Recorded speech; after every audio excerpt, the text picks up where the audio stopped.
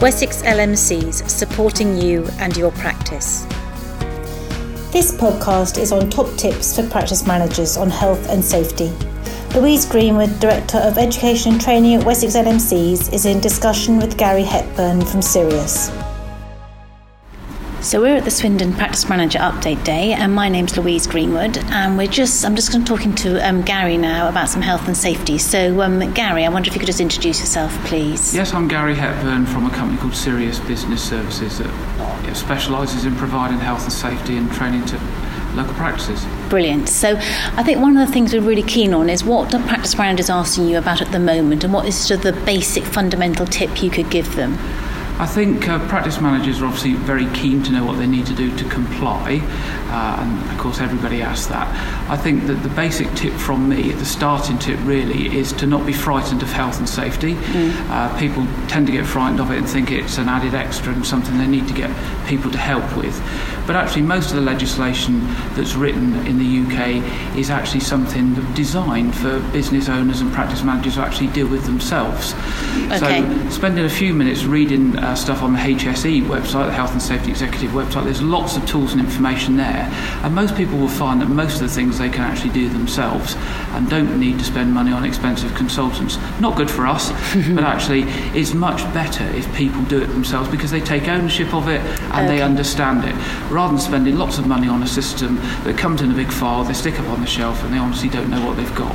Okay, interesting. So I think it just can feel a little bit overwhelming with practice managers having so many other things to do. I think sometimes outsourcing seems to be an easy option, but perhaps it's not very effective. I would agree with that. Practice managers have lots of things to do with finance and HR and KPIs and all those sorts of things. But health and safety is another key part of the business, and they really do need to take ownership of it. But the message is that there is help out there if they need help, but if they can take ownership of it, or some of it, at least they will understand it and it will get done. The danger is if you leave it to other people, you don't understand what you have in place, and it often doesn't get done. Okay, thanks for that. The other thing about is the greatest reported illnesses and injuries. I mean, what's the biggest thing we've got to look out for really as practice managers in the surgeries? Well, the biggest thing at the moment, believe it or not, is stress. And perhaps it's one of those things that people don't think is a health and safety thing. You know, it's something that people suffer from because it's to do with their characteristics. But actually, it is a risk in the workplace. It's very much seen as a health and safety issue, and NHS organisations have been followed up in the past for stress by the regulators. So it's something that they need to address. It needs to be in their risk assessments. They need to have strategies in place to deal with it. And it's really good to hear that Wessex LMCs are actually putting stuff in place to deal with that. Yes, we've just written a lunch and learn on sort of mental health and how to thrive in general practice. So we've just piloted that at practice last week, and that's on our website now. So if people do want a sort of lunchtime session to introduce mental health and stress and start the conversations with their staff, that's a good way of doing it, and have a look at our website for any more information. And also the other thing to mention, I suppose, if practice managers themselves are stressed, we have our practice manager supporters who can help, and please don't hesitate to ask at Wessex LMCs for any help we might be able to give you. And I think lastly, Gary, it'd be really helpful to know there are lots of myths around health and safety, and we all get a bit sort of carried away with what, you can't have a Christmas tree and all that kind of stuff. So tell us about the myths and what can we just absolutely there are so many myths out there on health and safety, and health and safety is blamed for all sorts of things.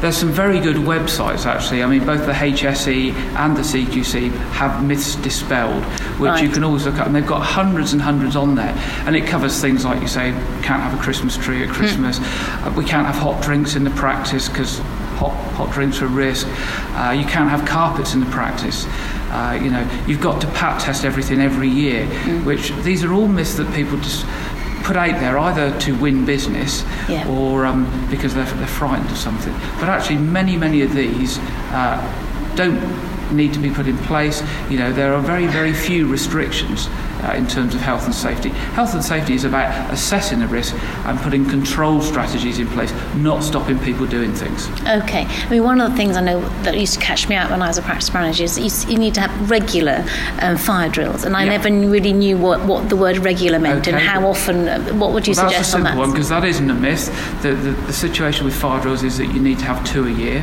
and you need to document them. Okay. The thing with practices is practices don't like doing it when they've got patients in the practice. But really, there's no point doing it if you're not going to do it when you have patients, because that's what you're going to have to deal with, if you have a real fire. So we would recommend at least one of your fire drills a year is when you have patients in the practice, perhaps not the busiest time, but maybe just before lunch or just after lunch, and one perhaps when the practice is closed or a lunchtime. But to document those down, because it is a requirement to have 2 a year. Brilliant, that's really helpful. And you mentioned PAT testing? Yeah, PAT testing. PAT testing is an interesting one because you'll have electricians coming around telling you need to PAT test all your portable electrical appliances every year. In fact, you don't need to PAT test them at all. The situation with the law is that it says you must have a suitable regime of inspection and test. Now, that can be a visual inspection. What it requires you to do is for you, as the business owner or the practice manager, to decide what's appropriate for your business. And then put that regime in place. So what we might suggest is for things like computers that sit on desks, we might want to test them once every 5 years. For other portable stuff, maybe every 2 or 3 years. But the hoovers, or if you've got floor scrubbers or things that get much more hardware, then perhaps annually is a more sensible precaution. But don't be told that you need to do it every year and everything needs to be done every year. It's up to you what you do. It's just to document it and make sure you're sticking to it. Okay, Gary. Well, that's been really reassuring. Thank you very much. And obviously the HSE website, so it's hse.gov.uk. Yeah. That seems to be the best one to go on. So thank you very much for your time this morning. Wessex LMCs, supporting you and your practice.